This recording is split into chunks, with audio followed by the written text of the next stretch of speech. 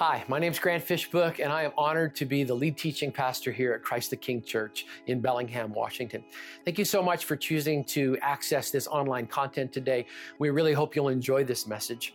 One of our values here at Christ the King is biblical face-to-face community. And so while we are so excited that you joined us today online, I really want to encourage you. Make sure that this is never a replacement for face-to-face biblical community. Your story matters, you matter, and we want to see you get connected in a local church. Now, if you're here in our area, we would love to have you join us at any one of our 5 campuses. But if you find yourself outside of the Bellingham area, we really want you to get connected into a local church. So we hope and pray that that happens for you very, very soon.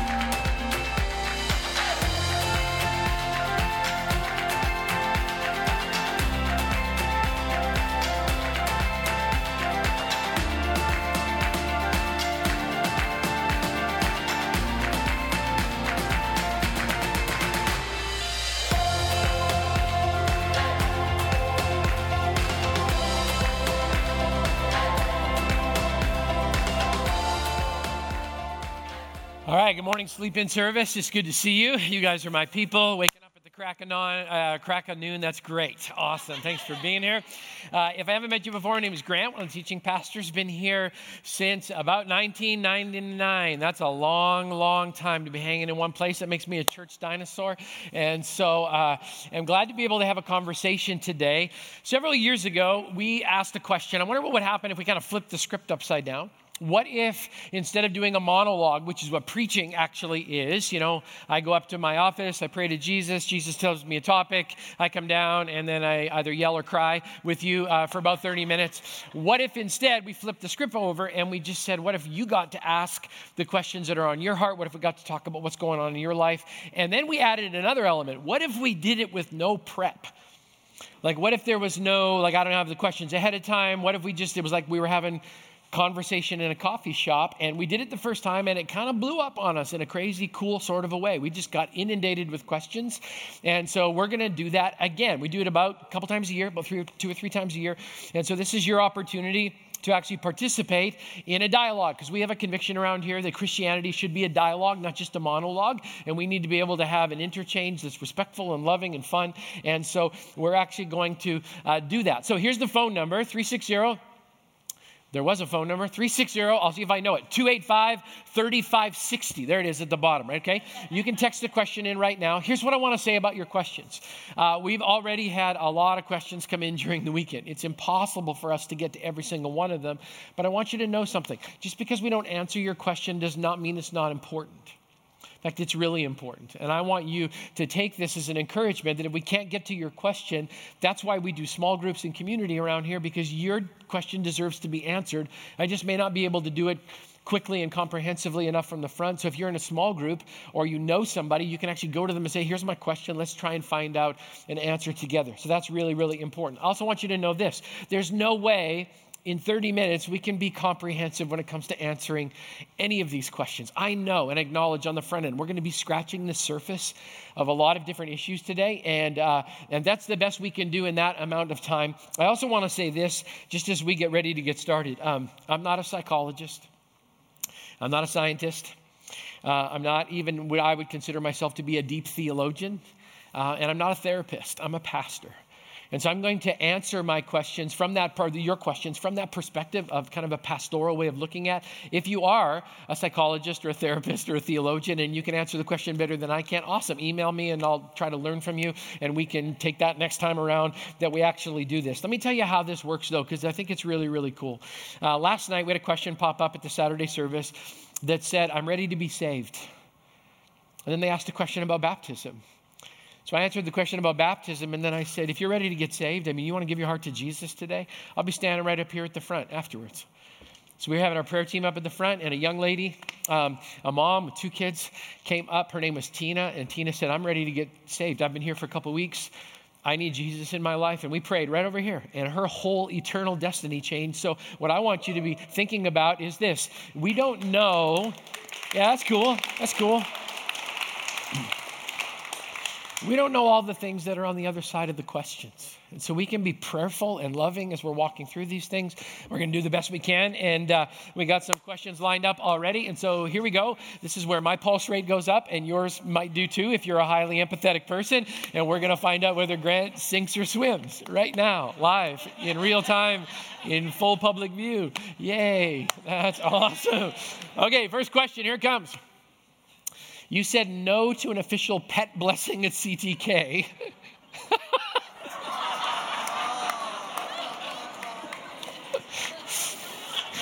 Is that what in the world are you talking about? Okay, here's the question. You've said no to an official pet blessing at CTK. Is that a hard no? Are you still saying there's a chance? I'm asking for a friend. There's no win for this one. Okay, no, okay, all right, here we go.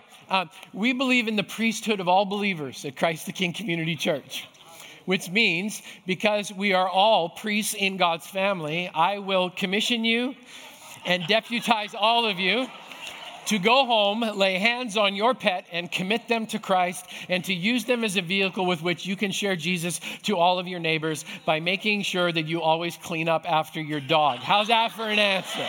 All right? Yeah. Awesome. Last night, somebody asked the question whether or not I picked out my own clothes. Where does that stuff come from? So, I picked this out all by myself. Okay, all right. So, some of the questions. Here we go. How does God feel about second marriages and blending families? Wow, let's get right into it. Okay.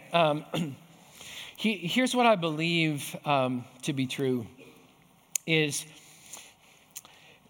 we're all human beings. Last week, we learned a pretty tough lesson that we're all those people. We don't like to be those people, but we're all those people. We all have a story. And for many of us that are in this room right now, you have a story whereby you went into a marriage or a relationship or a family thinking that that was actually God's will and how those pieces were going to be put back together again. And you probably had really, really high expectations. And then somewhere along the line, maybe it was you, maybe it was your spouse, but somebody proved their humanity and the relationship broke and crumbled. One of the things that I love about Christ the King Church is that we understand the mess of life, and that's the way mess is. And so I would answer this question by saying this. Is there a question at all that God loves people that have walked through the pain of divorce or broken family? And the question is absolutely yes. God loves that. Scripture does say that God hates divorce. And the reason he hates divorce is because what it does to people and families inside of that, okay? It doesn't say anywhere in Scripture God hates divorced people. It just says he hates divorce because he sees this ripping, this tearing. Scripture says that a marriage is supposed to be a one-flesh relationship. That's where you come, and it's not two anymore, it's actually one. Well, when you tear one in half, it's painful. It hurts. There's pain there. Does God believe in second chances? Yeah, I believe that he does.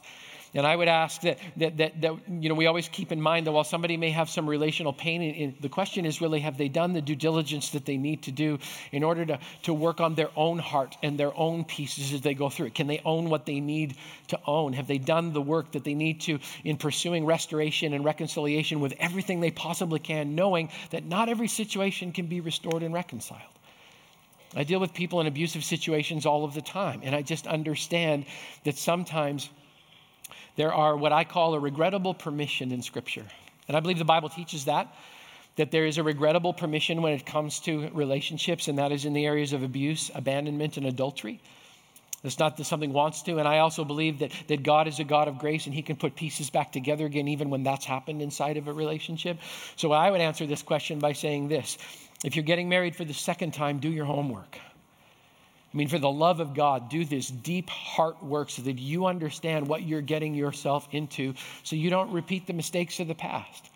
I've just had the privilege of walking with a couple who just went through this very thing and listening to them talk about the lengths that they went to make sure their hearts were ready, that they were reconciled to whatever level they could be with their exes so that they could come before God. Because when we come before God together and we make a covenant before God, that's a big deal. And God takes that very seriously. So to be able to come with clean hands, a clean conscience, an open heart. And then I think the blending of families can actually be an unbelievably beautiful thing. I will say this, it's challenging. I've never met a blended family that didn't say that is really, really, really hard work. And that's where you have an opportunity again to come to the foot of the cross together as a family and say, Jesus, we need you. We need you to put these pieces together because this is a dynamic that's very, very difficult. And so you got to be willing to do the hard work. So can God bless a second marriage? Absolutely, I believe that he can. Can God bless a blended family? Absolutely, I believe that he can. But I also believe the onus is on us to do the hard work before Christ so that our hearts are ready to do that. I think sometimes in our culture today, we're addicted to relationship. We're addicted. We actually think another human being can fulfill that hole in our soul, that somehow you complete me. That's the biggest lie in the world. No human being can complete me. And if you think that spot is reserved for Jesus. So if we focus on this relationship first, I promise you these relationships will go a whole lot better. So we need to stay humble, we need to stay open, but I believe God's heart is for all of us in those kinds of things as we pursue them. Okay? All right. Let's go on to the next one. Is there anything you believed in the past that you've subsequently determined you were wrong about? Oh, dear. You got a couple of hours?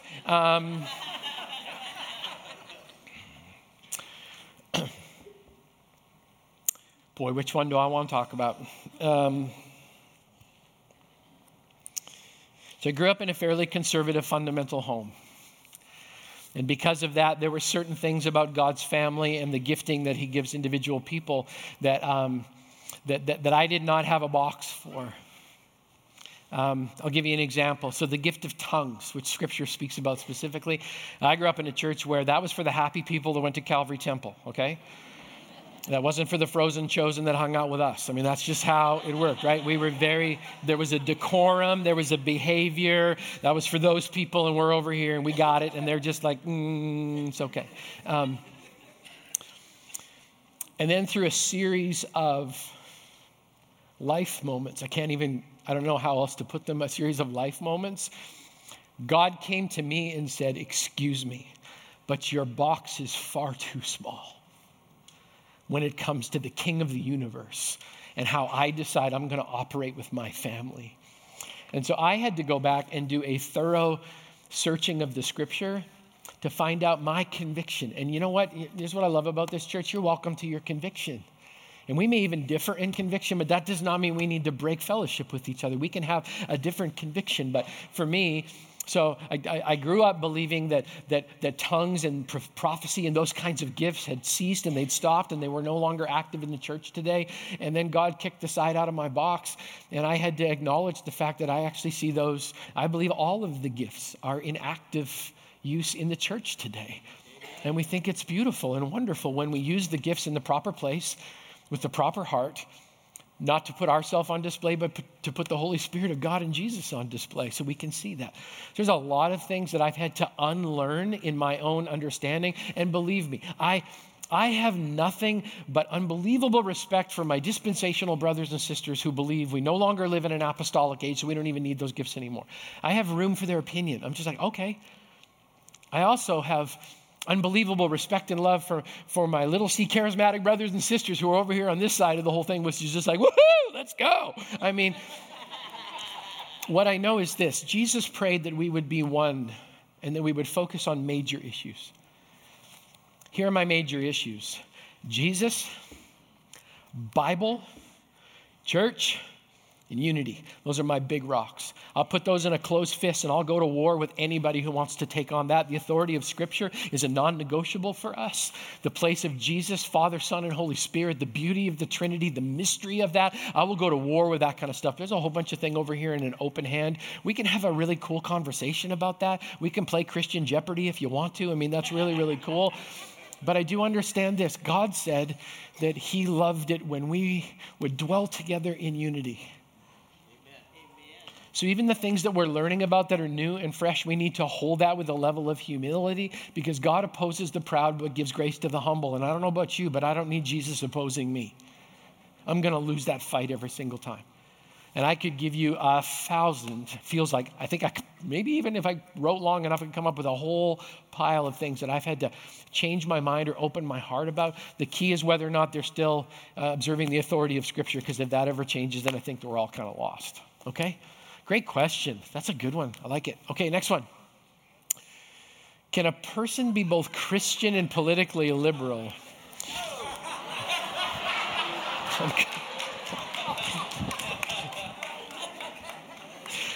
Oh, wow, really? Okay. The people in the booth are fired.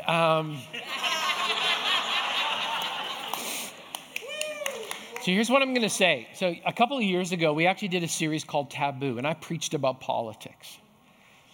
And I'm going to go back to that because I think this is important. I am so sick and tired of arguments about politics where people actually elevate the political view of themselves above their Christianity. And I watch people say they're followers of Christ and then treat other brothers and sisters who may disagree with them with absolute contempt, and it's disgusting to me. I'm just like, really? What happened to the fruit of the Spirit in your conversation with people who may disagree with you on a political view? Where is your love, joy, your peace, your patience, your kindness, your goodness, your gentleness, your faithfulness? Where's your self-control? Amen. Fruit of the Spirit, like that's what it's supposed to be. So I'm going to go back to that message, and I'm going to say this. If any of our political views elevates themselves above the commands of Scripture, you're wrong. And you're going in the wrong direction, okay? And this is my challenge to you. Before you know what your public platform is, have you searched this? My Bible says, choose life. I didn't say that, God did. So that means as a believer in Christ, I have no other option than to align myself with the fact that God loves life. Amen. Now that works itself out in lots of different ways. And we may have differing views on where you should put that line, but what I know is this. If the Christians in the room would educate themselves with God's platform first, it makes all of the other conversations very different. Because then I can actually have self-control. I mean, can I just be so bold to say, for some of you, I watch you on Facebook. Wow. Wow. And I always ask myself the same question. Where's Jesus in that? Where's Jesus in that conversation? So I'm going to tell you something because I think this is important. I hate to freak you out, but Jesus was neither Republican nor Democrat. And let me tell you how I know that. When it comes to grace and the way God loves messy people, he was more liberal than the greatest liberal that's ever lived, because he pours out grace and liberality in a way that should blow our mind. Amen. When it comes to justice, the King of the universe is more conservative because he withheld justice that should have been imputed against my soul and took it on his own spotless Son so that I could experience grace. Jesus defies both traditional definitions, and I think we would do really, really well acknowledging that truth. So you're welcome to hold your political opinion. That's great. But I would say this, if any of your political opinions supersede the opinion of Jesus, you're going the wrong direction. People ask me every year. I mean, I know, here comes 2020, right? And I'm like, oh, gee. Here we go again, every 4 years. I've told this story here before. This is when John Kerry and George Bush were both running for president. I preached a message about grace. Grace. And I walked out into the Commons, and somebody walked up to me, and he goes, I am never coming back to this church ever, ever again. I can smell George Bush all over you.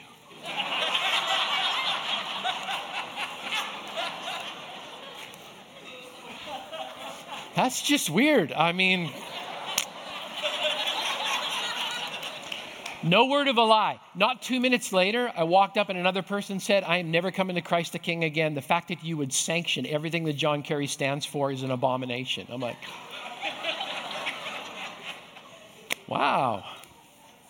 So, if you're a follower of Jesus, act like it. Period. Especially in 2020. Amen? Okay, next question. Next question. Do you help with the homeless? Yeah. Yeah, we do. Yeah. Thanks, brother. I appreciate that. We do continuously in a lot of different ways. Some of the beautiful ways that we do that is through our support of our Food Share Farm and food banks, because we help feed people. We take the word of James very seriously, that it's not good for Christians to say, be warm and well fed, and then not actually feed them. So last year, I don't know if you saw it out there, we gave away 75,000 pounds of fresh produce that didn't come in a can. So we do that as well. I want you to know, if you ever come to the 9:30 service, which you guys never will because you're not even breathing at that point, but you came to the 9:30 service, we do our best to be very, very warm and welcoming to a group of people that live in these trees right back here behind. And we know it's cold outside and we've got hot coffee. And so we do our best I can to love and to encourage them, because the Bible says in many ways we are entertaining angels unaware and we have no idea. And how we treat the least of these is how we treat Jesus. So we need to be able to do that. In the recent cold weather spell, so we are connected to a series of organizations that in tiers based on need respond in moments when it's cold and it's snowy and all the rest of that. And so we were on alert. They didn't need our Norway Hall facility, but we were on alert with Francis Place, the Lighthouse Mission. We work together with those organizations because we want to walk alongside and be a part of the solution, not a part of the problem. So we do everything we can in those particular areas to be available. And should our facilities be needed, they would be made available instantaneously. Praise God. We may not have had enough beds this past time, but we never got the final phone call. We were ready to go in lots of different places. We had staff members who'd volunteered to be there all night because we actually have to have that according to our insurance policies. And so do we work with the homeless? Yeah, because all people matter to God. And Jesus said, the Son of Man does not even have a place to lay his head. Foxes have holes. He said, I don't even have one of that. And I think we need to remember that, which is interesting when it comes to the prosperity gospel, because I don't know how you reconcile being rich and the fact that Jesus was an itinerant homeless Jewish rabbi.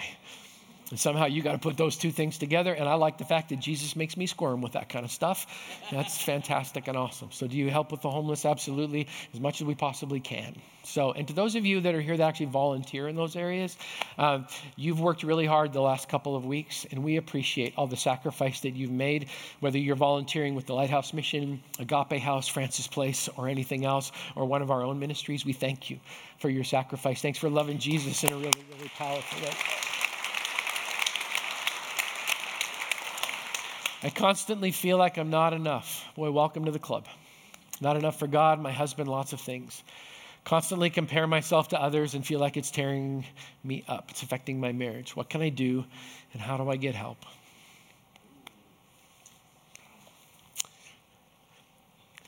You know, I get that. I understand. I think there's a feeling of inadequacy that floods all of our souls from time to time. And we feel like because of maybe something that we did or something we're not doing, that we don't quite make this mark. And because of that, everything is falling apart around us. First of all, whoever you are, thank you for your courage. Thank you for speaking on behalf of a whole bunch of other people in the room, because you're not alone in this. What I want you to know is this. When you're constantly comparing yourself to others, you're going to lose every single time.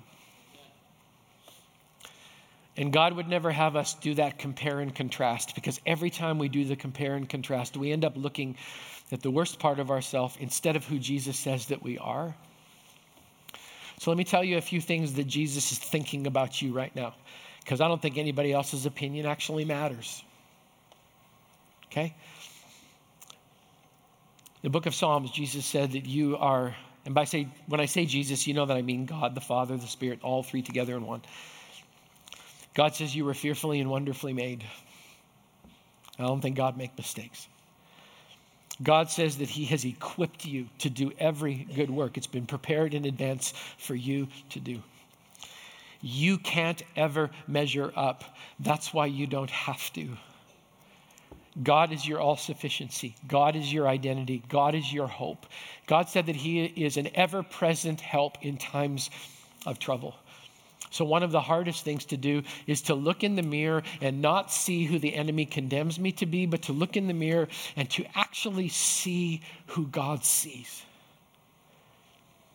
So one of my new morning rituals, I love how God does this stuff live and in real time. I drive to work because I think, like everybody else in the room, I struggle with feelings of inadequacy all the time. I mean, who in the world am I to sit up in front of you and answer questions? So when I'm driving to work, I did it this morning on my way in. And I had to make some declarations. Do they feel true? No. Are they true? According to the Bible, they are. And I said out loud, because I want the enemy to hear me, I said, God has given me an ability to answer questions, and I'm going to be faithful. God has given me a heart for broken people that lines up with his, and I'm going to rely on that. God has empowered me to speak on his behalf. And even when I don't feel like it, it's still been laid out in front. And I'm going to use this opportunity to the best of my ability. And sometimes we actually have to rewire our brain and our identity to believe that even though the Bible identifies all of us as sinners, he also has another name for those people who have a personal relationship with Jesus. He calls you saints. You're like, that makes me uncomfortable. Yep, it does. And so I would say that in answering this question, you have to stop comparing, because Jesus isn't comparing you to anybody else. Jesus just looks at you and says, that's my girl. That's my daughter. Worthy of honor and respect. She's a leader. She's going to change her world today. She's the one that I called out of darkness. I loved her so much. I know her first, last, and middle name. I can count the hairs on her head. I know her that intimately. That's who my girl is. Amen. So I would say this, stopping the comparison thing is a challenge, but what you do is align yourself with who God says that you are. And you have to walk through that. My Bible says that I have a new spiritual identity in Christ. If anyone is in Christ, they are a new creation. We have to believe that to be true, even though our feelings may tell us that we're broken. Like I said in the series, isn't it cool that God chooses to give value to those things that have been repaired? Not with glue, and not with gold, but with God. One of the steps in 12 Steps actually works intensely in this area. It's that fearless moral inventory where we've got to lay our stuff out, and then we lay it in front of God, and God turns around and goes, I know, and I'm still crazy about you. I proved it on a cross. We would love to help. And so if you're in the room, and I'm assuming that you are, we would love an opportunity to pray with you and talk with you. We have pastors who would love to have an opportunity to have a conversation with you, because what I'm telling you is this: the lie that you don't measure up is exactly that. It's a lie. Because of who Jesus is and what he's done in your life, you more than measure up. So to my sweet saint sister, don't believe the lie. believe the truth that God is who he says you are. Okay? Awesome. All right. That was good. Grant, come on. Do you really not know the questions prior to the service? I have no idea. I don't know. We don't prep them on purpose because I think that would be a setup. I mean, wouldn't this be weird if I said, hey, let's go for coffee sometime? And by the way, I'm going to send you my talking points ahead of time. And if you could submit your questions so that we could have, that would just be weird, right? I mean, this is supposed to be a family. So as God is my witness, I have no idea what the questions are before they pop up on the screen. So there you go. Believe me or not, that's the truth. And by the way, in the back right now, Randy Borland, Brian Behrens, Melanie Kemp, and I believe Jessica Pappen are the four that are back there screening and trying to retype some of the questions because some of you are challenged when it comes to grammar. I'm just saying. It's just like, what does that mean? I don't know. Okay. I'm mad at God for taking away someone from the earth. I want a relationship, but I still feel so angry after a year. What should I do?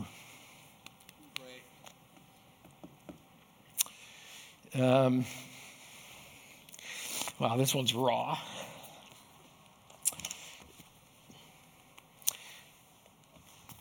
So just at the end of the service, after the 9:30, I prayed with a young lady over here. Our fiance, Chris, was the young man who passed away in the pool at the rec center just about 3 weeks ago. And we have so many people in our church that are hurting because of loss. So I don't want to answer this one in a flippant way. The last thing you need is a bumper sticker. I think it's okay to be angry. As the Bible says, we see through a glass, it's dark. We can't see all the truth. It's hard. And I would say this, Jesus screamed to his Father, "Why have you forsaken me?" He didn't hold anything back. He was honest and raw and truthful. My Bible says that Jesus was a man of sorrows, acquainted with grief. I think it's okay to be angry. In fact, I would say this. I wonder out loud whether or not your anger is actually a very important part of your grief process, where you have to release some of that anger because you're angry over the fact that maybe God didn't answer a prayer that you wanted him to answer, or that God wanted you to share, or that you wanted God to share with this person a little bit longer. I don't even know what the issues are there. But I would say this, your anger at some level will turn into bitterness until you make a conscious decision to cross a line of trust. Okay? I'd like to ask a question with as much respect as I possibly can, knowing that I don't know all of the situation, but I would say this. What if God allowing that person to go home was not punishment for you? What if it was protection for them?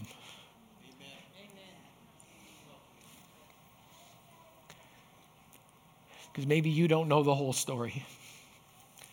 I think there are times when things happen and it feels to me like God's punishing me instead of, I wonder how many opportunities I'm going to have in heaven to go over when I'm going to look at it and go, oh, that's what you were doing. You weren't punishing me, you were protecting them. And I know it's painful because the reality is this, you have a huge hole in your heart. And you got to go through all the first Christmas and the first Thanksgiving, and that just rips it open. Laurel and I, we had in our first couple of years of marriage, we had 10 immediate family members diagnosed with cancer. We lost 6. And it hurt. It still hurts. Laurel was going through some beautiful memories the other day, and it's just right there, right underneath of the surface. And so I would say this, God can handle your anger. Ask the hard questions. He can take them. Be open to a different perspective, which is maybe it wasn't punishment, maybe it was protection. And at some line, you're going to have to cross a line of understanding. I'm either going to go through this grief with Jesus or without him. Go with him. The Bible says, even though I walk through the valley of the shadow of death, you are with me. Your rod and your staff, they comfort me. So take God up on his offer to walk in the valley of grief with you. I think you will find over time that the anger subsides. Now, the pain is never going to go away. This whole line that time heals all wounds, that's just not true. It just hurts, and it will hurt because you really love that person. But to be able to entrust them into God's care, that's what I just finished. The prayer time that Kara and I had over here today, we said we had to acknowledge that there was no safer place for Chris to be than in the hand of Almighty God. And that we don't understand and it hurts really bad. And that means the tears are okay, but we don't want to walk alone. So you've got to channel and decide what you're going to do with your anger. I would encourage you to hand that over too. Yeah. Okay? All right. Whew, that's heavy. What changes do you envision need to be made for the people of CTK to be more effectively influence our community? That's a good answer. I'm going to go with that one. I really believe this. I think we've lost our ability as a Christian community to have a meaningful dialogue with people that don't agree with us. And I think God's calling us back to be able to engage in meaningful dialogue so that we can have conversation over things that we may not agree with at all. And this is where the fruit of the Spirit comes in. I mean, I struggle to understand how somebody can come and say, I'm just being passionate about it. No, you're angry. And you're saying you're representing Jesus, but the fruit of the Spirit is gone. Like it's just not even in the room anymore. Love, joy, peace, patience. That left a long time ago. And I can tell because there's a vein popping out on the side of your head and you're red as a beet. Like you look like a tomato. Like just like, I'm not angry. Okay. So I really believe this is going to be a season coming up in front of us where let's be honest, there's a ton of skepticism about the faith that we hold to. I mean, you open up the newspaper, open up the television, that's good. Open up the newspaper or you read online and what you just see is scandal, scandal, scandal, scandal, scandal. And to be able to hold our biblical conviction alongside of attention of people just going, I just don't understand. Like you guys don't appear to be any different than the rest of the world.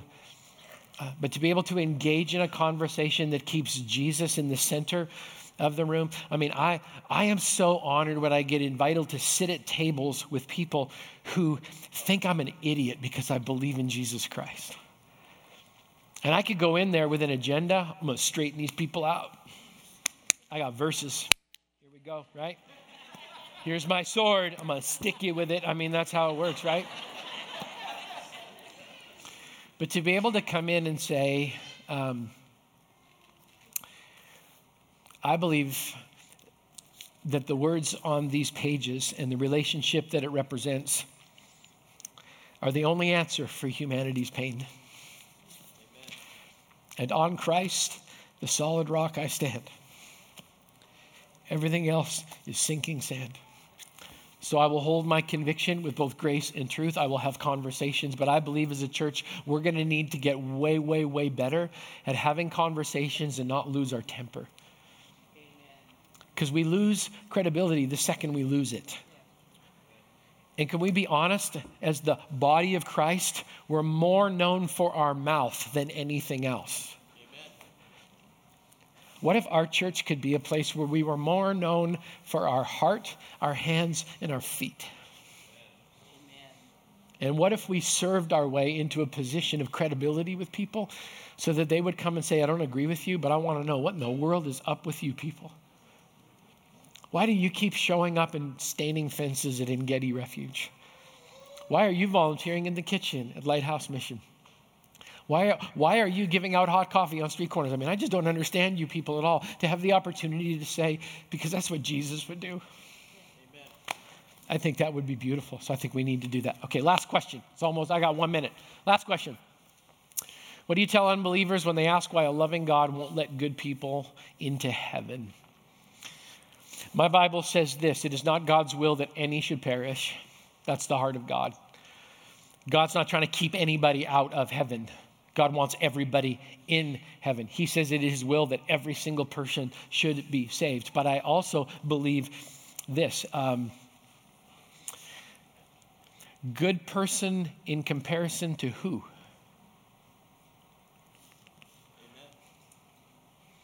My Bible offends the world when it says there's no one righteous, not even one. That includes this guy with a microphone strapped to his head. There's no one righteous, not even one, which means this: our good isn't good enough. And that's hard. But here's the good news. The good of Jesus was good enough. Amen. He got over the bar. And he says, here's the point. You can't get over the bar. You need help. And Jesus said, I'll help you. Everything that I have done for you, I will give to you. I will put it on your account so it wipes your account clean. I will wash you as white as snow. And then you will be good enough. So the opportunity for us is understanding this. It's not ever that God's trying to keep good people out of heaven. He just wants all of those people to experience his goodness and his grace. God doesn't assign people to hell. People choose it for themselves. And that's difficult truth, but it's true. Our job is to help them understand the loving heart of God so that one day they will have an opportunity to come and see him face to face. This one thing I know, my Bible tells me that we're either going to meet God in his grace or in his justice. For the love of God, choose to meet him in his grace. That's what Jesus wants more than anything. Amen. All right. We are out of time. I'm sure we had lots more questions. 11:15. You did not let me down. Thank you. And I'm going to go and take a nap after and go to IHOP. Okay? Let's pray quick. Heavenly Father, thank you for an opportunity to have a conversation this morning with my church family. Lord, thank you so much. I pray that they would go from here knowing that they are loved by Jesus, loved by me, and loved by their community of faith right here. Lord, may we go and make a difference in our world today. We give you all the praise and glory. May your name be worshiped in Whatcom County this week. In Jesus' name, amen. Okay, so here we go. First question. Let's throw it up there, see what we got. Before we get to that, let me share one other thing. I've had some coffee. So my favorite moment from last night on Saturday night, question pops up and says, I'm ready to be saved. And then asked a question about baptism, which is what just triggered this. That's one of the reasons why we do this, because after the service last night, I said, hey, if you're ready to get saved, you want to give your heart to Jesus tonight, I'll meet you right down here afterwards. And sure enough, here comes this wonderful lady. Her name's Tina. She gave her heart to Christ last night. She met 2 new people and then got invited to a small group on the same evening, just like bam, bam, bam, bam, bam. God was good and showed up. So we never know what's going on with the people that are behind the questions. So thank you for taking the risk and doing that, and we'll see what happens this morning. Okay, now, here we go. If I was baptized as a baby, is it okay to be baptized a second time? I would say the answer to that question is yes. As a baby, you probably didn't have a lot of choice when it came to the decision that was made.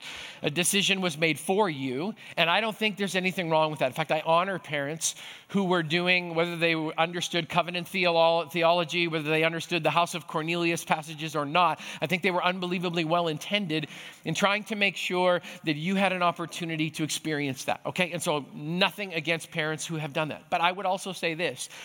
In the baptism narratives of Scripture, I keep coming back to the same fact that it is a person making their own decision independent of anyone else and going public in their declaration of faith. And so I would say if you were baptized as an infant and you feel like you need to step across the line and go public of your own volition with your own mind, then that's absolutely good. Now, if you have peace in your heart, that your infant baptism represented everything you believe in your faith, I think the most important thing is this. You have to be responsive to what the Holy Spirit of God is telling you. And if you're asking this question, I would say the Holy Spirit of God is probably prompting something inside of you and wanting you to make a decision. So if you're asking the question, I think you've already kind of played that out. And so I would encourage you to be highly obedient to what God tells you. We've had the privilege over the years of baptizing some people who were in their 80s, who spent their lifetime in church and never crossed the line of faith publicly. And it was so unbelievably beautiful to watch them take that step. The key is this: baptism is a step of obedience. It's a public declaration. And if you've never crossed that line and you call yourself a follower of Christ, you need to cross that line.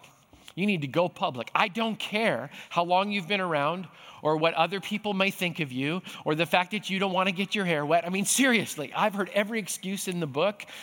This is a moment of obedience where God says, I want you to cross that line. I mean, Jesus said, I was not ashamed of you. I don't want you to be ashamed of me. And so if this is your moment and you're saying, I definitively want to go public, that's a great thing. Whether you've been baptized as an infant or not, this is your opportunity to own it, make it your own, step across the line. And if you ever want to do that, I mean, we will crawl in that tank and fill that thing every week if we need to. I just think that's beautiful, okay? All right, great question. Good start. Second question. I never tithe 10% and feel bad about it. But if I did tithe, I wouldn't have enough money to live. What's your take on this? Great question. Wonderful, wonderful, wonderful. We're actually going to do a series coming up here, just a quick. It's actually like 2 to 3 weeks, kind of like 2.5 weeks. It's been several years since we've done a financial series in any way, shape, or form. I get more questions about finances probably than I do any other topic other than the Bible itself, okay? And so we're going to talk about that because I think we owe it to you to talk about this because it's a big deal all the way across. It's kind of the last thing, that's the last frontier that people want to cross in order to be able to truly do and to be obedient what God has called us to do. So first of all, I would say this. You have to live as a person first, okay? God wants you to live. But I would also say this. There's a step of trust that comes in, that steps in when you read Scripture, and Scripture says, God says this, bring the whole tithe into the storehouse. And that's what 10% means, okay? It's as simple as that. Bring the whole tithe into the storehouse and see. God actually says, test me in this. My question to you would be this. Have you actually tested God in faith to see whether or not he will not look after you if you do it his way? So let me tell you the story of a family that goes to this church right now. They said exactly the same thing. Grant, we can't afford to. My response was, I'm not sure you can afford not to. Because what you're really doing is in saying we can't, you're not giving any room at all. You're going like, no, we can't. We got to hold on to this. And God's a gentleman. He's not going to stick something in there if your hand is closed. So there was a family from our church who actually, we sat down and they did Financial Peace University and they started making strategic sacrifices. I think it's 2 Corinthians 8 talks about a New Testament plan, which is you purpose in your heart ahead of time what you can do every single week in order to put God first. And so you operate off of that. So if 10% is not where you can start, how about trusting God with 2? And then trusting God with 3? And then trusting God with 4. Here's what I know for sure. God's 10 is still bigger than your 90. Because my Bible says the earth is the Lord's. Psalm 24, the earth is the Lord's and everything in it. So it's not yours anyway. It's not mine anyway. We're going to cover some of this stuff. I actually like talking about finances because it's just fun. All right, to unpack the fact that this all belongs to God. But this family started making sacrifices. They started cutting back on their coffee budget. I'm amazed how much we spend. I mean, you can drop $6 on a coffee like this, and we don't even think about it, right? That's an essential. I need that to get through my workday. That's like one of the 5 major food groups, right? Caffeine. I got to have that. They started making those kinds of decisions. They cut their coffee budget in half. They sold some stuff. And they tested God. They tested him. And their budget was like this. I mean, we're talking a thread. And they discovered something. God keeps his promise. Every single time. I have learned this to be true. You can't outgive God. Give it your best shot. I'm still learning on this one. My wife is a joyful giver. She just gets stoked every time she gets an opportunity. I'm not. I'm still a grumpy giver. I'm working on it as best I possibly can. But you learn something. You can't outgive God. You learn that his 10 is bigger than your 90. And the question is really this: can you trust him? Start small. I'm going to talk about this in a couple of weeks. Start small and see whether or not God will not show up for you. God doesn't want us to be ashamed. He wants us to be obedient. So we start making little, small, incremental sacrifices. We started doing this. This family from our church started doing this. And this snowball effect begins to happen where you see God show up one week, and then he shows up again, and then he shows up again, and then he shows up again, and then he shows up again, and again, and again, and again, and again. It's an incredible thing. The question is really, are you willing to trust? So I would say this: when we give to God first, that's an active act of trust. And that's where it starts for all of us. It doesn't matter if it's a little or a lot. Here's also what I think is important. The Bible tells this beautiful story of Jesus standing in the temple court. And I've had the privilege of standing on those steps. And there's a group of people that are giving out of the excess and the abundance that they have. And Jesus doesn't even pay attention to them. He pays attention to this little lady who comes with 2 copper coins, which basically were worthless. 2 pennies.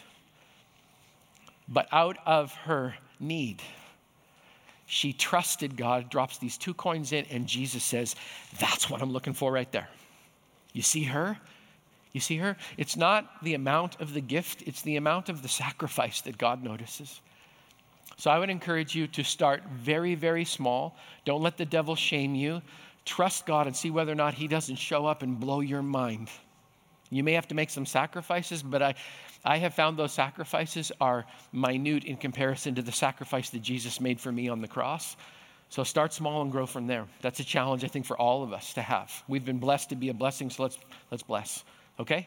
All right? No, it's not comprehensive. I'll come back to it in a couple weeks. Okay, all right. Next question. We had an interruption during the service a few weeks back. Yes, we did. Were you afraid?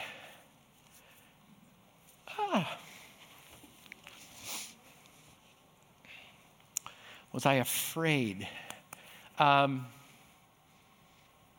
was nervous because that's not normal, right? If you weren't here, let me just bring you up to speed. So I was about 10 minutes into the message. 2 gentlemen walked in from the back. They had done this before. We actually found out they interrupted multiple churches during the day. And so they came in, they made it look like they were looking for seats, so nobody really paid them that much attention until they got right up here to the front. One guy came and asked me a question whether or not I knew Joshua. And I said, well, it's actually a Yeshua, but I wasn't going to correct his pronunciation at the time. And then the other guy wanted to give a lecture, and what we saw was our safety team responded immediately, very, very quickly, and it felt like 10 minutes, but it was about less than 10 seconds if you watch the video, how quickly things were taken care of. Was I afraid? No, I was nervous. Here's why I wasn't afraid. I wasn't afraid because there's someone even stronger than our safety team watching over this family. And he watches over his sheep. And he's a good shepherd. And he has a staff and a rod, and he will use them to protect his church family. So was I nervous? Was I afraid? No, but I was nervous. I was nervous for everybody because I didn't want to lose a moment. I think I said something wrong this past week, and I so appreciate my wife pointing it out. I said,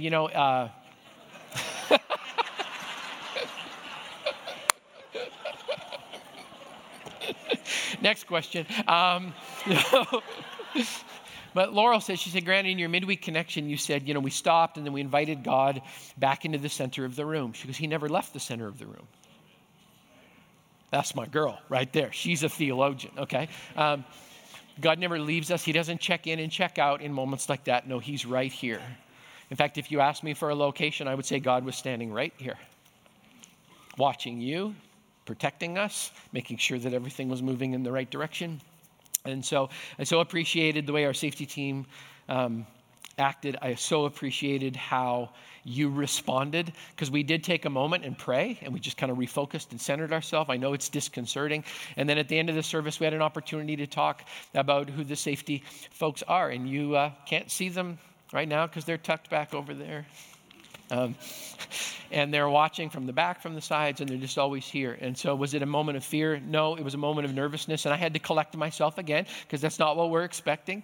We don't like it when those things happen, but when they do, we have to trust God and just say, okay, Lord, another opportunity to trust you. And I was just really proud of the way everybody responded in that moment. It made my heart swell with pride over the fact that we're gonna talk and pray. There was also a couple of my prayer warriors who were in the room, who were standing up, and they were speaking in tongues and they were talking in the name of Jesus. And I'm just thinking, you just so don't want to mess with praying grandmas in this church. Like, you just do not want to do that. They will call down heaven on you and it will be awesome. And so the whole response, honestly, I hope it never happens again, but if it does, I was just really, really appreciative of the way everybody responded. So thank you. And everybody that sent an email checking in on me afterwards, I appreciate that too.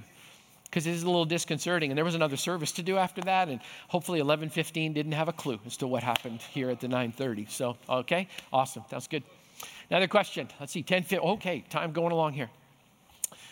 Pornography wrecked my life. I'm divorced now, and a big reason for that was my addiction. A lot of time has passed. I work aggressively on that addiction to fight for purity and victory. Yes.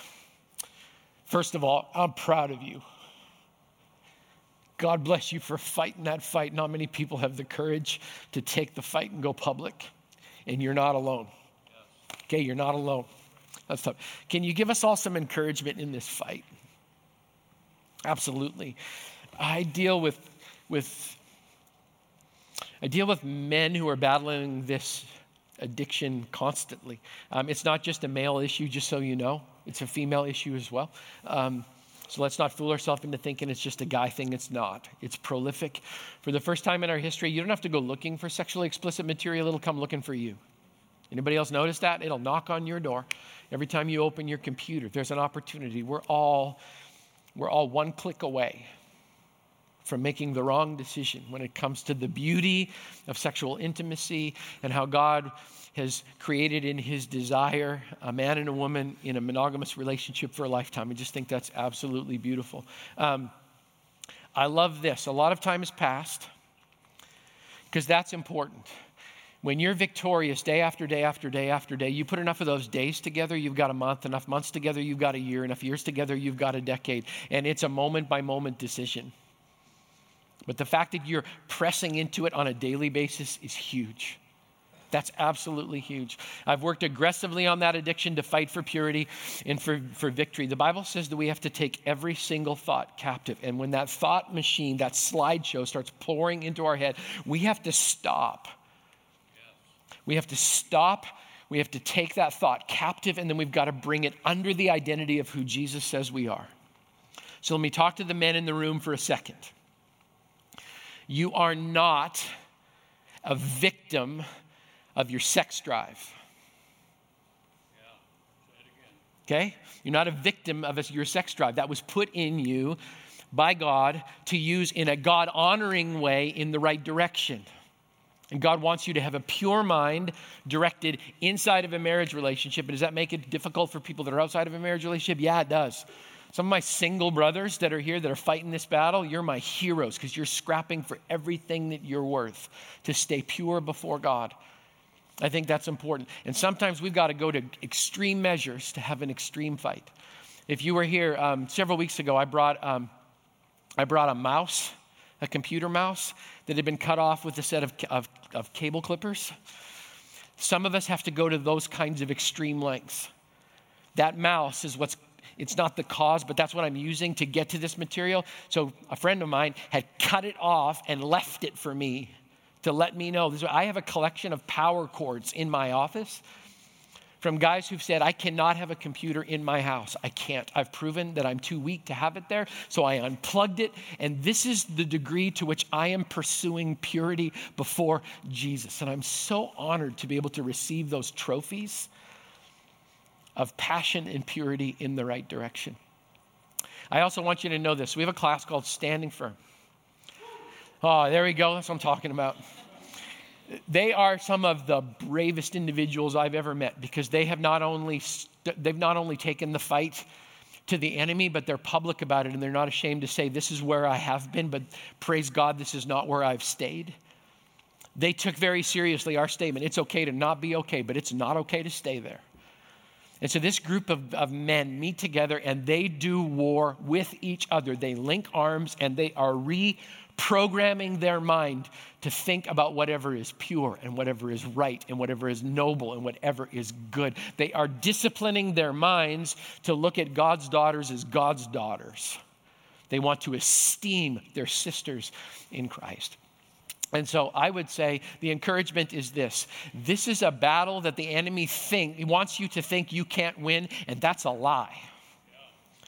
You can win the battle for purity. It is possible to live in this culture without having to access that kind of material. It is possible for us as a church to do battle. How do you do battle? You put on the armor of God and you go to war every single day. And you fight under the banner of Jesus' name and under the authority of his name. You have to get up in the morning sometimes and have a William Wallace kind of moment. What are you doing, William? I'm going to go pick a fight.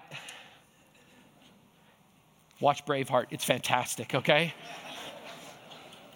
But sometimes we have to fight, and we have to fight hard. And I'm telling you, this fight can be won. Jesus already won that victory. When you partner with him, that victory becomes yours. And you don't need to sacrifice your heart, your mind, or your sexuality to pornography. Instead, you can bring that to the foot of the cross and have full and absolute victory. Whether you're single or married, male or female, you can have victory because Jesus already won. I could preach that right now. I am so holding back. Okay, anyway, so God bless you for asking this question. This is a real issue in our world today, that's for sure. Okay, next question. Is it wrong to be friends with someone who's homosexual or transgender? Absolutely not. Absolutely not. I love the heart of Jesus. Laurel and I are reading a book together right now called Beautiful Outlaw. And it's how Jesus broke rules all over the place and made religious people squirm. It's really fun. Actually, I'm just so enjoying this book. But it talks about how in relationships where culture would try to create a division, Jesus pressed in, got close enough to a person's heart for the reason of being able to share both grace and truth. And I think that should be the desire of all of our friendships all of the time, that we press in. And so for us, as we look at this, when it comes to that type of relationship, we want to be like Jesus in that. And I found this. So for whatever reason, I've been welcomed into different pockets of the gay community here in Bellingham, and they know that I don't agree with them, but they appreciate my conviction. Because I don't use my conviction as a hammer to try and hit somebody. I use my conviction as a way of connecting to Jesus in the deepest way that I can. To try and love and respect somebody, but also to hold to my conviction and share truth. Okay, I can't make the Bible not say what it says.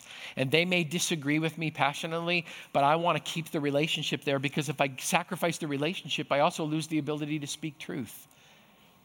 And here's what I know. I can't change anyone's heart about any issue at all, but the Holy Spirit of God can. So my job is to love, respect, speak truth, and stay in the relationship even if they want to pull away and run the opposite direction. Because I know something about Jesus. He pursues people. He pursues hurting people. He pursues people who may not even think they're hurting. He still pursues them with everything in him, because there's a way that seems right to a man, but in the end it leads to death, and Jesus doesn't want any of us to die. And so he pursues us with love and hope. So I would encourage you to be the kind of person that can connect to anybody while holding to grace in your responses, but truthful conviction. Because I also know this. I know that my cultural views are not well accepted sometimes, because the Bible's not really popular in the world. Has anybody else noticed that, right? Bible's not really popular. But I have a decision to make.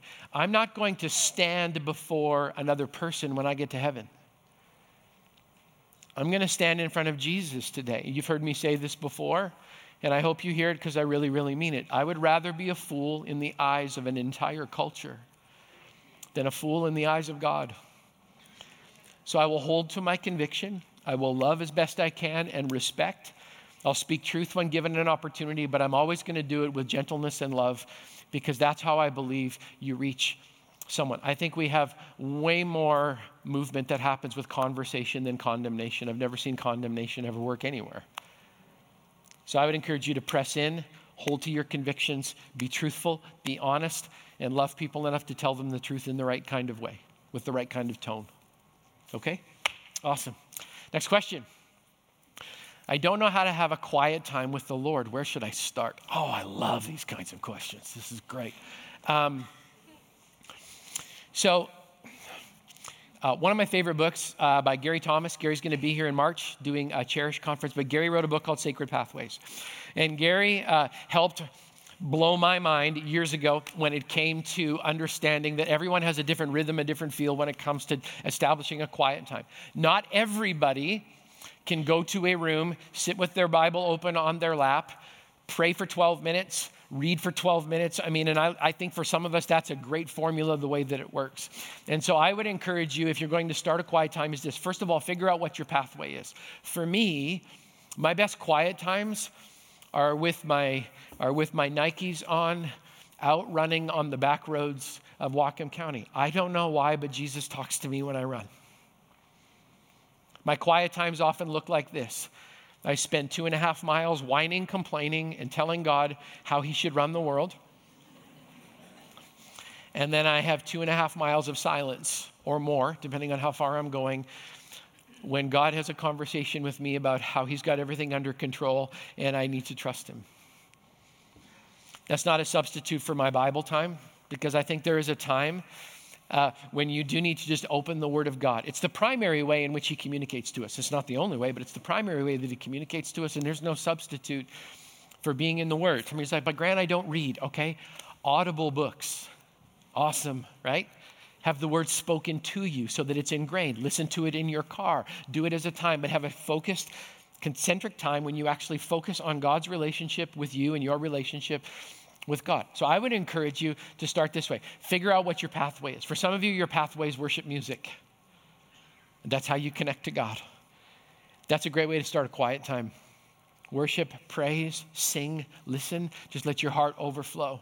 Then a time of scripture, which is good. However you need to get it into your body, get it into your body. For some people, it's a single verse. And you meditate on that. The Bible says to meditate on his law day and night. So you take that little bite-sized piece. For some people, it's Bible through. You're going to read the Bible in a year, and you're going to do longer sections. So figure out your pathway. Figure out how I'm going to get the word. Thy word have I hid in my heart that I might not sin against you. So I've got to get the word into my heart. It's so unbelievably essential. Pathway, Bible, and then conversation. I like to write out my prayers. I have a prayer journal. And I'll often write Jesus a letter at the beginning of the day. That works in my mind, it works in my heart.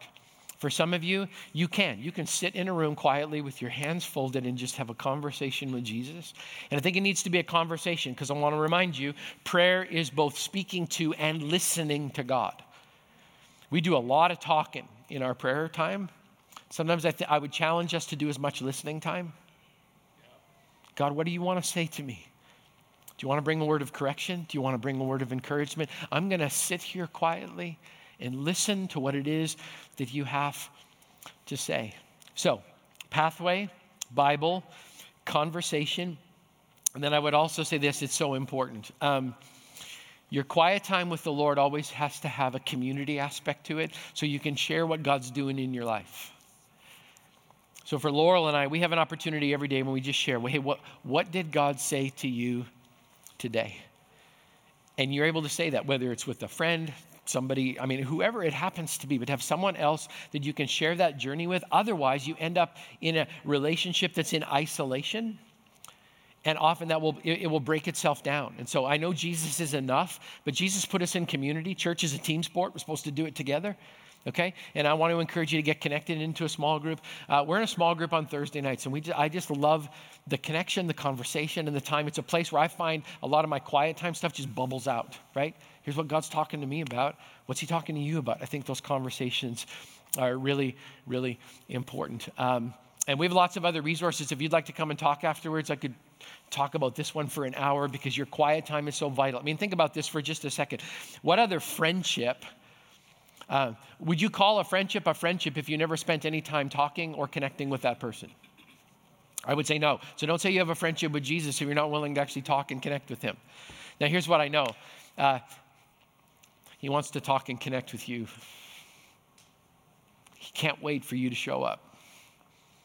I mean, that's just his heart for all people all the time. Often the reason we don't connect is because we've got something that happened and there's shame connected to it. Don't buy the lie. Don't buy the lie. Press in and find out whether or not Jesus would love to have that conversation with you. I already know his answer. It's just like, let's talk. Let's talk. Okay, one more. Let's do one more. What's the Christian view of mental illness? Is relying on God solely the answer, or is it okay to seek therapy and other options? So I spoke about this a couple of weeks ago. This beautiful proverb that says the wisdom of many counselors. It's a beautiful, beneficial thing to all people. So I would say the Christian view needs to be this. We bring all of our issues to Jesus. He is the answer. But Jesus also wants us to understand that he put giftedness inside of all other people at all other times, and sometimes I need another human being to speak in on behalf of God so that I can really honestly understand what's happening in the world that's around me. So I'm not ashamed to tell you, I see a psychologist. I'm thankful for the fact that my workplace sees that as important and they give me the time and the resources to go and spend time with Dr. Ducklow. Ducky, that's my nickname for him. Ducky is a small Scottish Canadian up across the line who has given me so much fresh perspective about God's role in my life as a pastor. The first time I went and met with him, I was sitting in the chair, and he finally looked at me and he goes, "Are you okay, Grant?" I'm like, "I'm fine. Why?" He goes, "You want to tell your knee that you're okay?" He goes, "So in the mental health world, we call that agitation.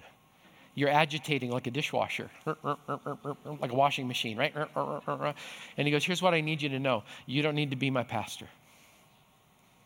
I'm okay. You get to be you right now." And he goes, "I've also figured something out. You're a people pleaser, aren't you?"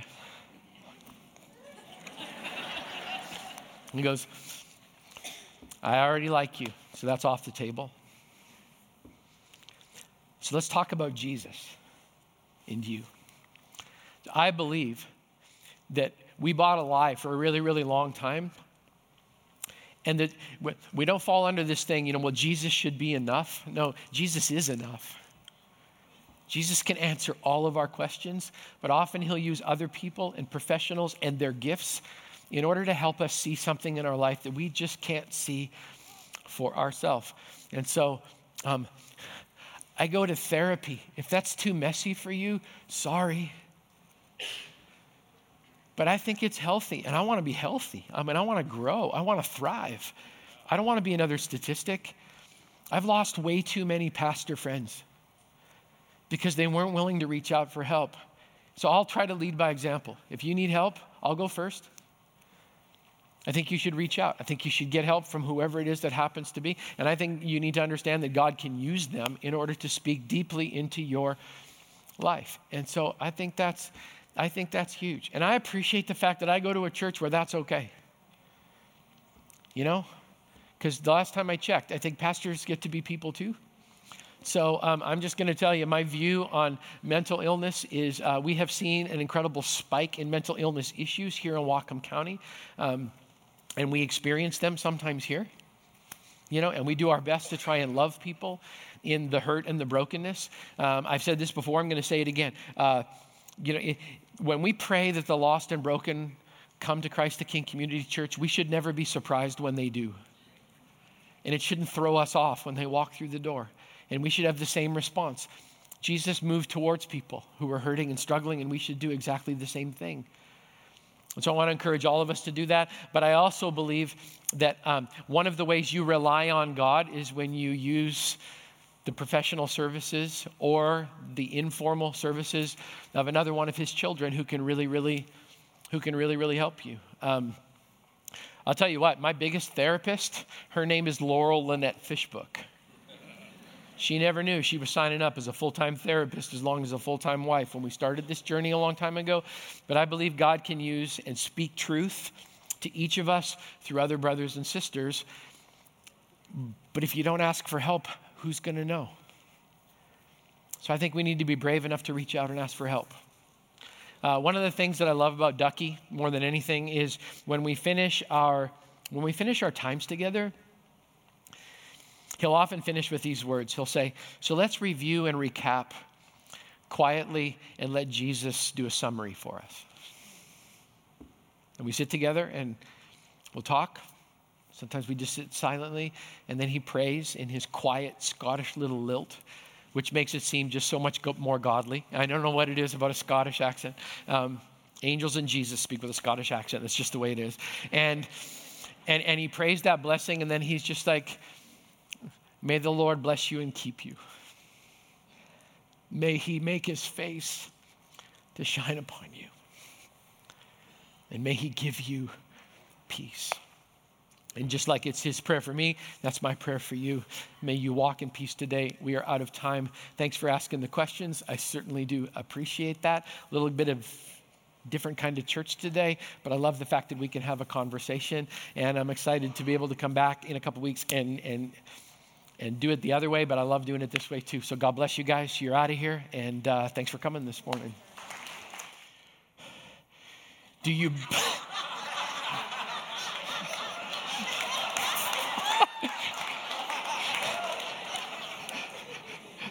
Wow.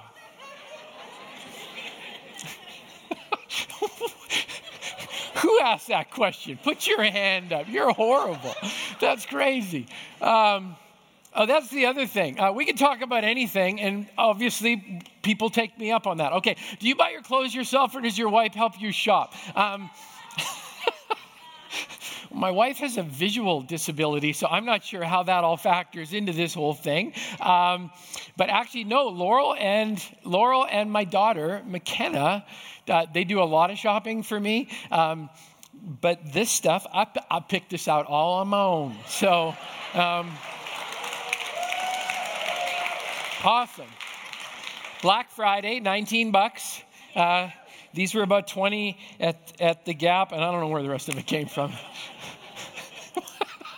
What a way to start. Okay, next question. All right, let's keep going.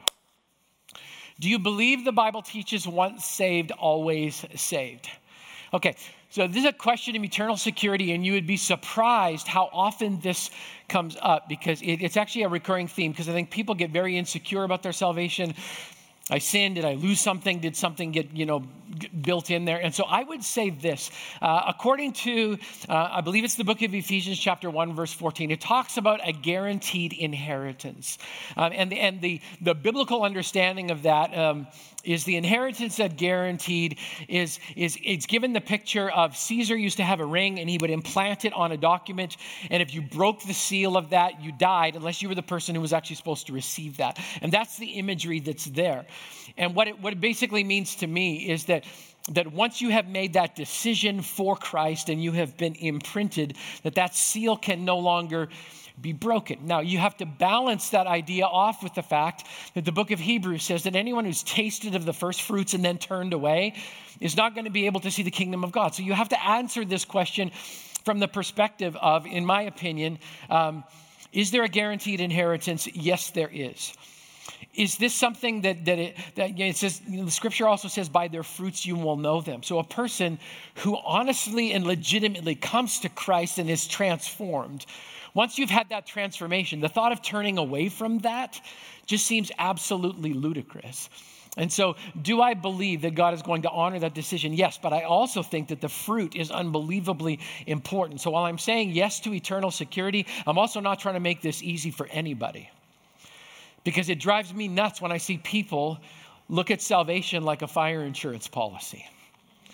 I'm going to stay out of hell. So what's the bottom line question here? The bottom line question is, what's the minimum I can do and keep God happy? That's the wrong question. The right question is, how quickly can I die to myself? So if you were to ask me theologically, I would say this: I believe in eternal security, but I'm going to live every day like I don't. Does that make sense? Because I believe every one of us is called. I mean, Scripture keeps talking over and over and over again about the depth of discipleship. There's a broad road. Many people find it. There's a narrow road, and it's not easy. And there's one gate, and there's only one gate. And you don't get through it because you're a good person or you recycle. That's not what Scripture says. Scripture says unless a seed falls in the ground, it actually dies. So dying to yourself, becoming someone who's following Christ and is willing to pay the price of that. I would love if we never had to ask the eternal security question again, because we as a church were so committed to following Christ that wasn't even an issue for us. It's like we're all in. Bible-thumping Jesus freaks, every single one of us, without apology, living in the world but not of the world, and doing everything we can to try and point people towards the cross 100% of the time. So I'll say that again. I believe in eternal security, but I'm going to live every day like I don't. And if you want to check that out, I think Hebrews 6 and Ephesians 1 are the two places where I would go to point you theologically towards that. Great question. Thank you. Better than the closed one. Okay. All right. Where can I find friendship and community in the midst of my brokenness? I feel so alone. Where can I find friendship and community in the midst of my brokenness? You know, one of the tools that I see the enemy use over and over and over again is when someone has experienced a high level of brokenness, which is why we did this whole series, Broken Redefined. I see that the tools that the enemy uses are isolation and shame. And what he wants to convince you more than anything is you are alone and that you are so full of shame that you cannot connect with another group of people.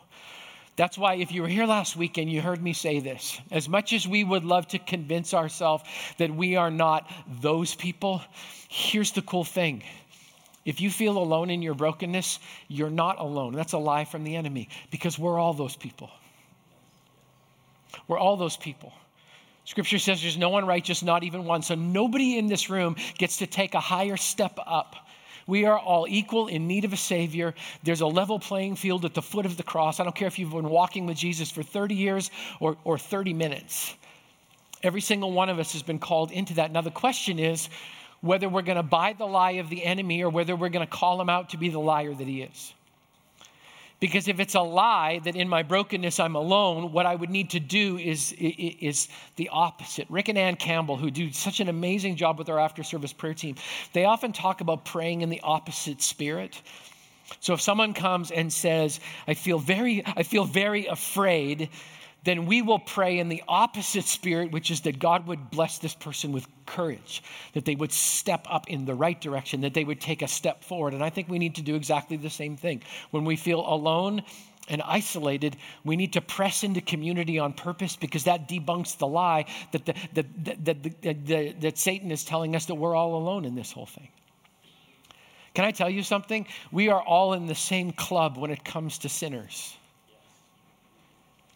But we'd like to invite you into a community of grace, a community of the redeemed, a community of the restored, a community of the not yet whole but walking in that direction, a community of those of us who are still confused by the fact that we are sinners, but Jesus keeps saying, actually, I've got a different name for you. I call you saints. We feel like we're foes, enemies of God. And at one time we were, but now Jesus calls us friend. And we have to work that out in community together, because all of us feel alone and isolated. So to whoever my brother or sister is in the midst of your brokenness, here's what I want you to know. God wants to redefine your brokenness. And I know it's a cliche, but whatever your mess is, it can actually become a message to those of us in this room who may be able to relate to everything that you've walked through. And maybe you've walked a journey that nobody else in the room, or you think that nobody else has, but I promise you somewhere at Christ the King Community Church, you're going to find somebody who's walked that journey too. And we'd like to walk it together because we're not going to buy the lie that we're in this alone. You are not alone. Welcome to the dysfunctional family of Christ the King Community Church. The bigger your mess, the more you will fit in. Your resume is okay with us because we are all sinners saved by grace.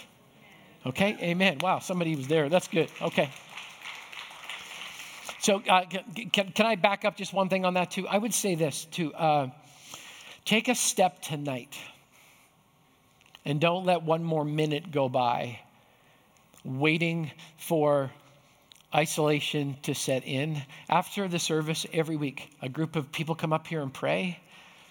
Come and talk to another human being who can pray with you. You might find that you're not nearly as alone as you think you are. Okay? Awesome. Okay, next one. Will Pastor Todd King's position be replaced by someone else? Great question. That's a good one. Someone's paying attention. That's awesome. So Todd is at Mercer Creek Church in Ellensburg, Washington. He's doing great, and that's wonderful. The elders and the leadership of our church came together. We looked at every time someone transitions, which, by the way, we've been so blessed with stability amongst our staff team for a long period of time. We're thankful for that all of the time. People are always coming and going. That's just a reality of it, especially in a very competitive job market.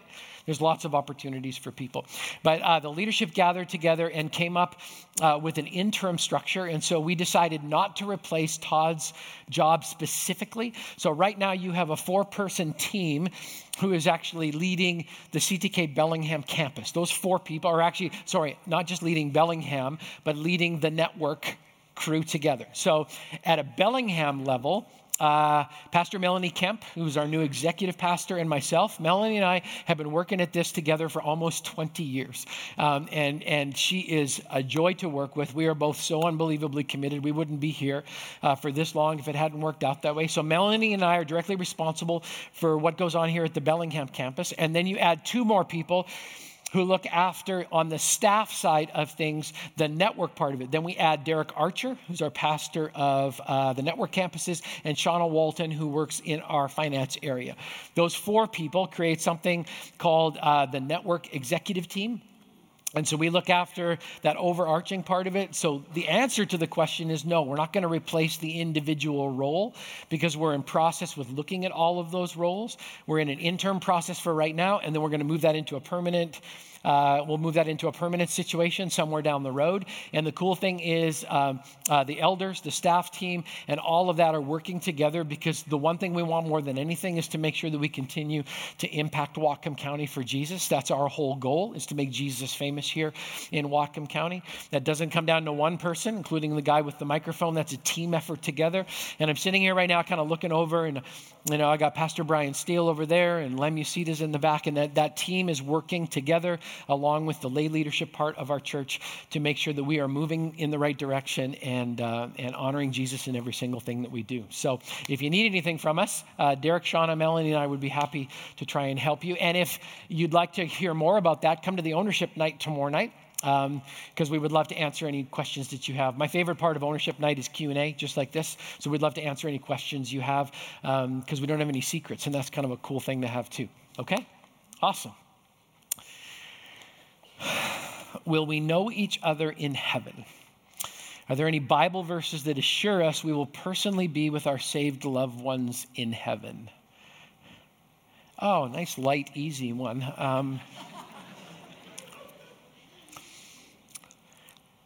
I would say this. The book of Hebrews says that we are surrounded by such a cloud of witnesses. If you define a witness, it's someone who has firsthand knowledge of a situation because they saw something with their own eyes. And I get asked this question a lot, especially when people are grieving because they've lost somebody. How do we interact? Will they know us? Will they not know us? Heaven is the fulfillment of all relationships. And I believe it's the fulfillment of all earthly relationships as well. And so when a loved one goes on before us, because they are a witness, because they've seen with their eyes, they've heard with their ears, and they understand what's going on, Do I believe that there is some knowledge? I think there is, but I think the knowledge is different for us. I think the knowledge is different. I would say the knowledge is different for them because they have perfect understanding at that point. And they understand God's timing. And they understand all of the questions to their answers. And so I would say based on that definition of the term witness, that there is some knowledge of knowing each other. I hold to the hope that one day I'm going to get to sit down with my father-in-law. I got to spend hardly any time with Laurel's dad because he passed away shortly after we got married. I want to spend some time with Laurel's big brother, Alan, because we only got about a year longer and then Alan was gone too. In our first couple of years of marriage, we had 10 family members diagnosed with cancer. We lost 6 of them. And it was painful. And I believe when I get there, as a fulfillment to our relationships, that we're going to be able to have an understanding and a relationship with each other. Now, I'm also going to say this. None of those relationships will matter as much as the relationships we have with Jesus. Because that's where perfection is going to be. That's where attention is going to be. That's where worship is directed. And so, do I believe that there will be some association where we will know each other? Absolutely. I have a hard time picturing in my mind that I would spend an entire lifetime in a relationship with my wife, growing that here, and that God would not at some level allow us to have whatever connection he feels would be most beneficial to the two of us once we get home. And I know that causes different issues because, well, what about this kind of relationship or what about that kind of relationship? I think we need to trust God in this. He knows what he's doing now and he's in control. I'm pretty sure he can cover that in eternity as well. And I would also say this, that right now, the Bible says that we see through a glass darkly. We can't see it. It's not clear to us. When we get to heaven, that cloud's going to be gone. And I'm going to understand why God did what he did in the timing that he did it. And in that perfect understanding, I'll also have perfect peace. And I'll also be able to have perfect relationship with all of those people. So I would encourage you. I actually hear pain in that question because anyone that asks that question, it normally means you've lost somebody. And I would say this, God knows your loss. He knows your hurt. And just like he restored Jesus back into the fullness of his relationship between father and son, I believe he will reconcile us all as a family and restore us as a family. And we'll get to spend all of eternity not just talking with each other, but focusing on Jesus because he's the end goal of eternity, not just our human family. So, educated opinion, and you can take it for what it's worth. We could go 1,000 different directions with that question. That's my opinion, humbly submitted, okay? All right, let's go to the next one.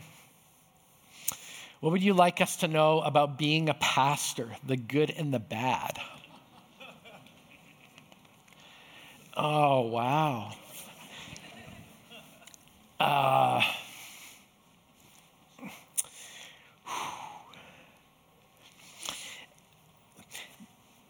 The bad part of being a pastor is that you get to participate in a lot of loss. So I had several families who lost people this week, and I was able to be a part of their grief. And that doesn't just wash off of you at the end of the day. There's a cumulative effect to loss and grief and mourning. And when you see people hurt a lot, it sticks with you over time. And sometimes that's a hard thing to handle. When my wife married me, she never knew she was also getting a full-time job as a therapist.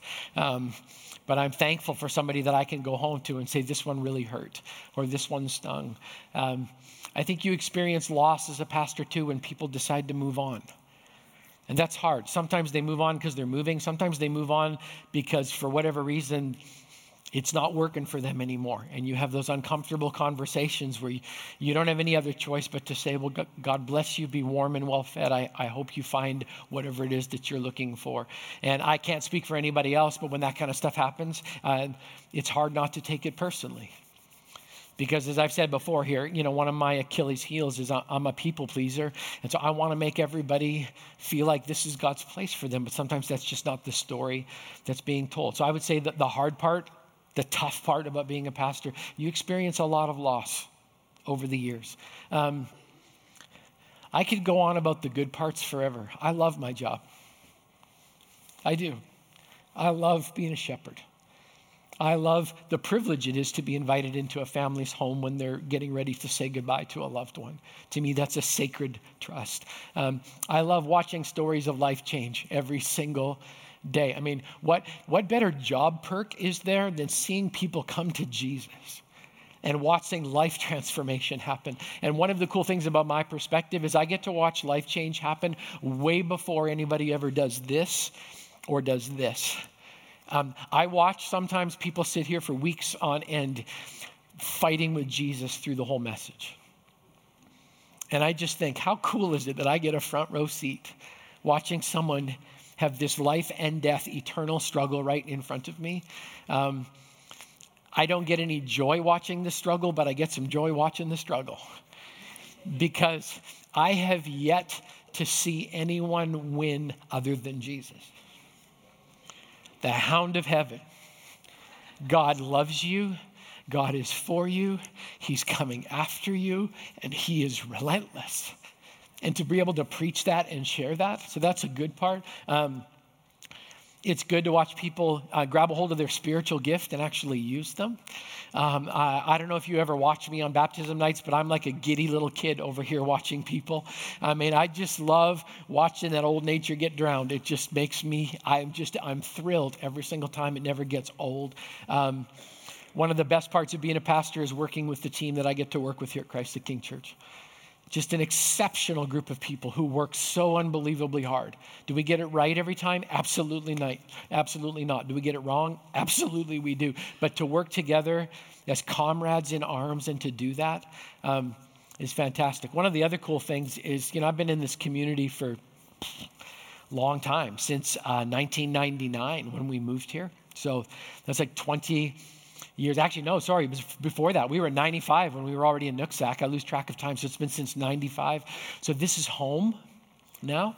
And when you've been in a community for a long period of time, you kind of get to pastor not just a church, but a community. And I am honored to share that with guys like Bob Marvel, with guys like Paul Peterson, with guys like Rick Qualls. What an honor and privilege it is to work with these heroes. These guys are my heroes of the faith, and to be able to talk about Jesus everywhere that we get to go and with everything that we do. And so I could talk about the good all night long. There are challenges that come with it, but you guys have challenges in your calling as well. So it's no different, but I appreciate your faithfulness and your love over the years. I'll tell you what, it's been kind of a crazy ride. Okay, let's go to the next one. If the Bible were written today, do you think it would address different topics and stories like racism, sexuality, etc.? No, because I think it does deal with stories like racism, sexuality, and everything else. I mean, if you want to talk about systemic racism, you just look at the history of the Israelites. It's there. You want to talk about sexuality, broken sexuality, whole sexuality. It's all in there from the beginning of the book to the end of the book. I mean, when I unpack these ideas of, we actually talk about sexuality here fairly regularly. And I think we could agree that culture's done a good job of trying to break something that God intended to be beautiful. And so when we look at Scripture and how it talks about faithfulness and monogamy and commitment and covenant and love and self-sacrifice and dying to yourself, to me, that is so much more relevant today than it's ever been before. Because, I mean, if I could plead with people that are walking towards those kinds of relationships, it would be, here's what you need to survive and thrive. You need monogamy and faithfulness and commitment and covenant. It's the only thing that's going to get you through. When it comes to racism, I mean, Scripture tells us very, very clearly that Jesus came for all nations.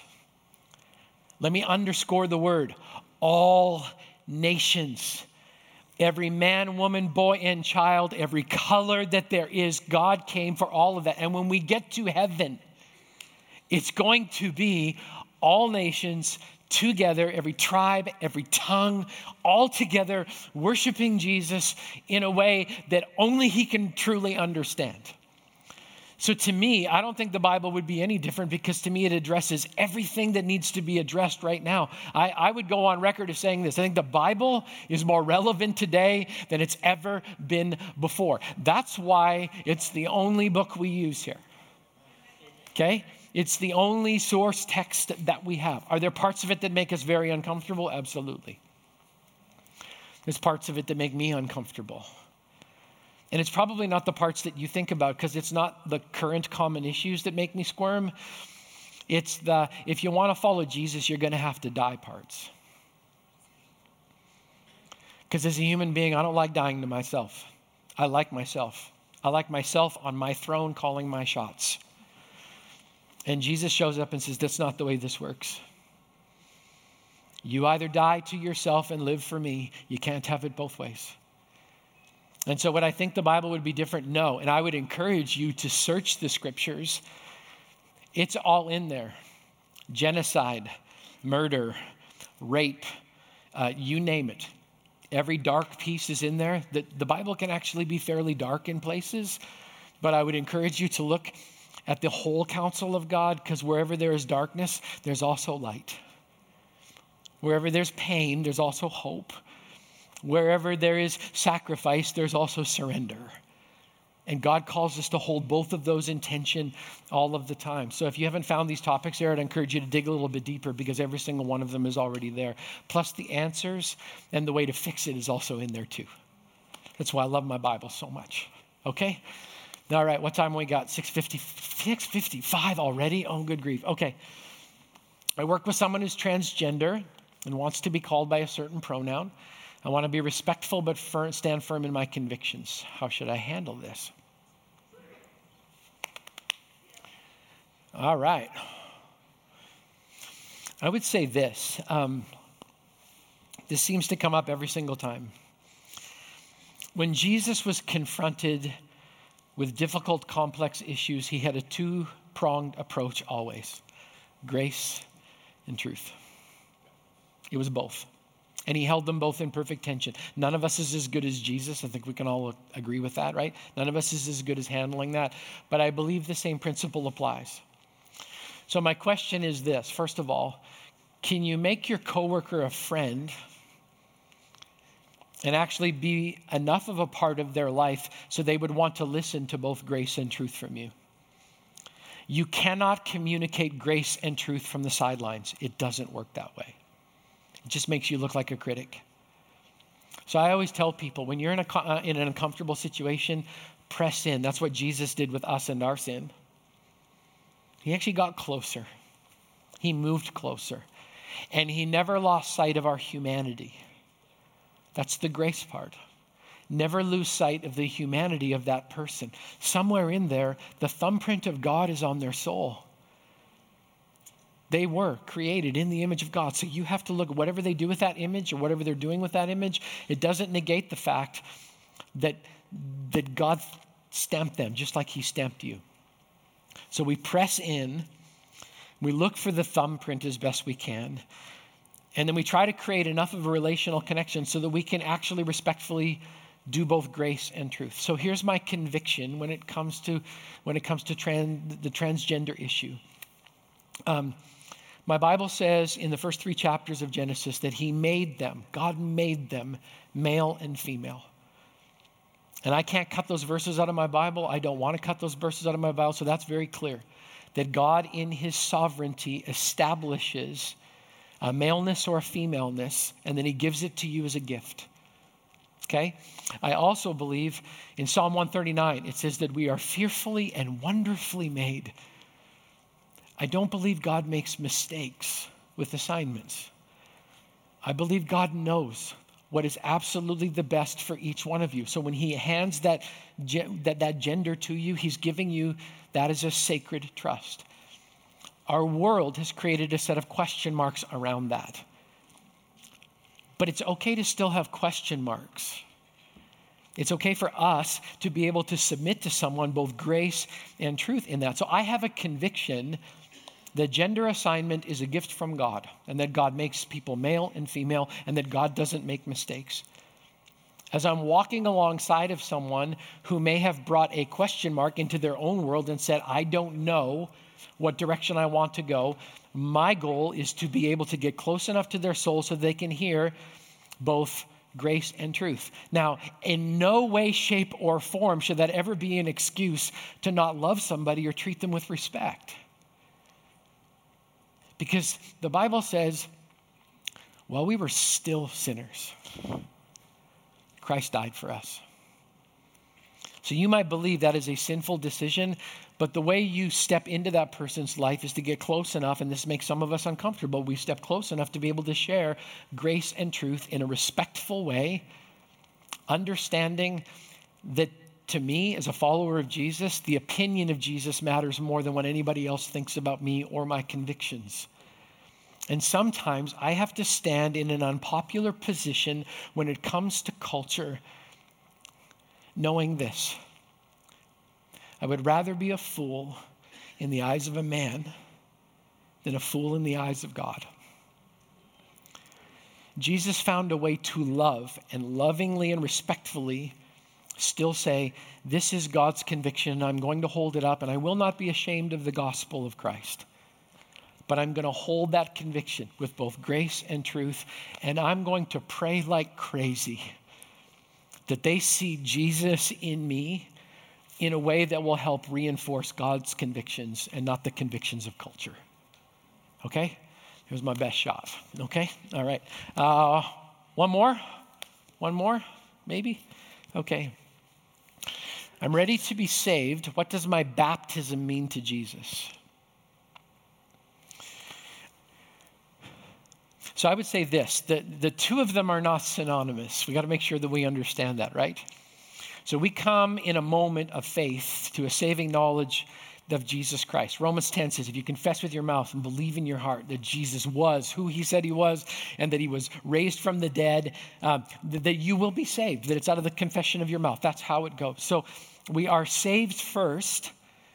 That's between us and God directly. And then there's a public declaration in baptism where we go public and say, I'm not ashamed of Jesus. I'm not ashamed of anything that he's done for me. He was not ashamed of me. I'm not ashamed of him. So I'm going to go public and declare my faith. So salvation happens first. Baptism is the public declaration. Do they matter? Yes. Absolutely. Do both of them need to be done?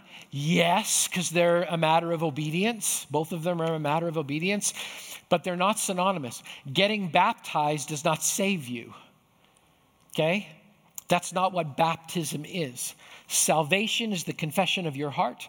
And then you begin the process of what we call sanctification, where I become more and more like Jesus as days go along. But then there's another point in time when I am not ashamed. And so I decide I'm going to go public with this declaration.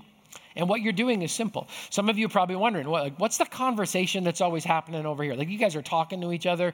Like, why not get in the tank? Like, let's go. Come on, move on. What we're saying is this. Do you love Jesus Christ with everything inside of you?